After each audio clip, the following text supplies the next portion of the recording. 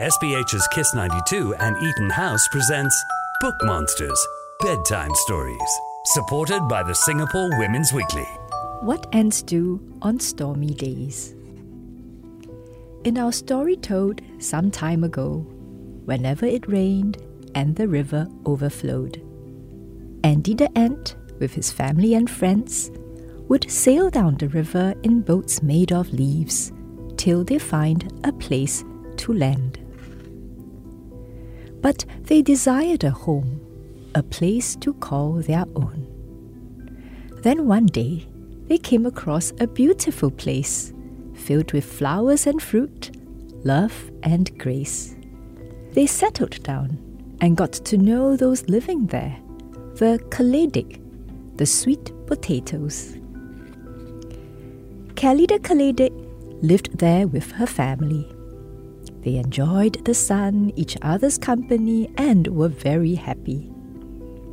Andy, with his family and friends, loved to share with them the stories of their escapades, their bravery, and their chivalry.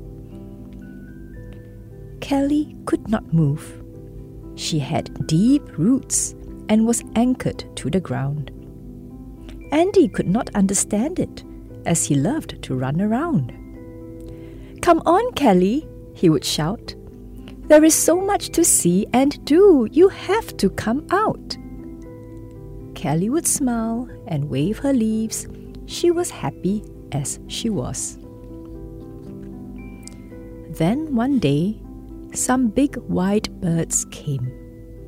They were on their way to a place so far away that Andy did not know its name.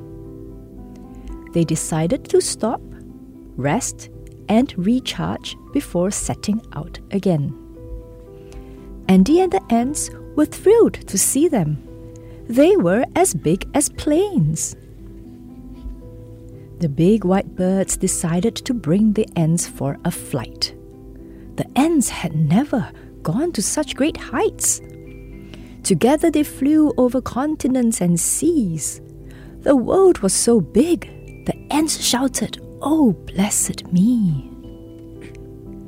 Andy could not stop telling Kelly about what he had seen. Now that he had travelled the world, he was no longer satisfied with what had been. "Let's join the big white birds, Kelly. Adventures beckon. We cannot just stay home or we will be forgotten." But then the storms came and the sky grew dark. The ants looked up. All they could see was lightning and ominous clouds. They hoped the big white birds would come to rescue them and take them away before they came to harm. But the birds did not come, and the ants were alarmed. The rain was too heavy, they could not make their boats. There was no way they could stay afloat. "Hold on to us," shouted Kelly and all the Kaledic. "The earth is being swept away. Hold on to us till the storm breaks." Andy and the ants clung to the Kaledic for their lives. Never had they seen such a storm, and they prayed they would survive.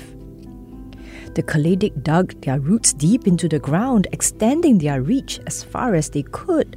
This was their home. They had to hold it together. This was where they grew up, and this was where their memories were. Just as quickly as the storm came, it abated. Andy and the ants fell to the ground, exhausted. "You saved our lives and our home," Andy said after he caught his breath.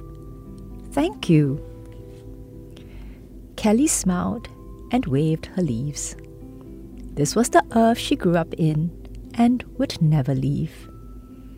As the sun came out, Andy understood. There is a place in one's heart where one must be, for this is home truly. The end. Book Monsters, Bedtime Stories was brought to you by SPH's Kiss 92 and Eaton House, supported by the Singapore Women's Weekly.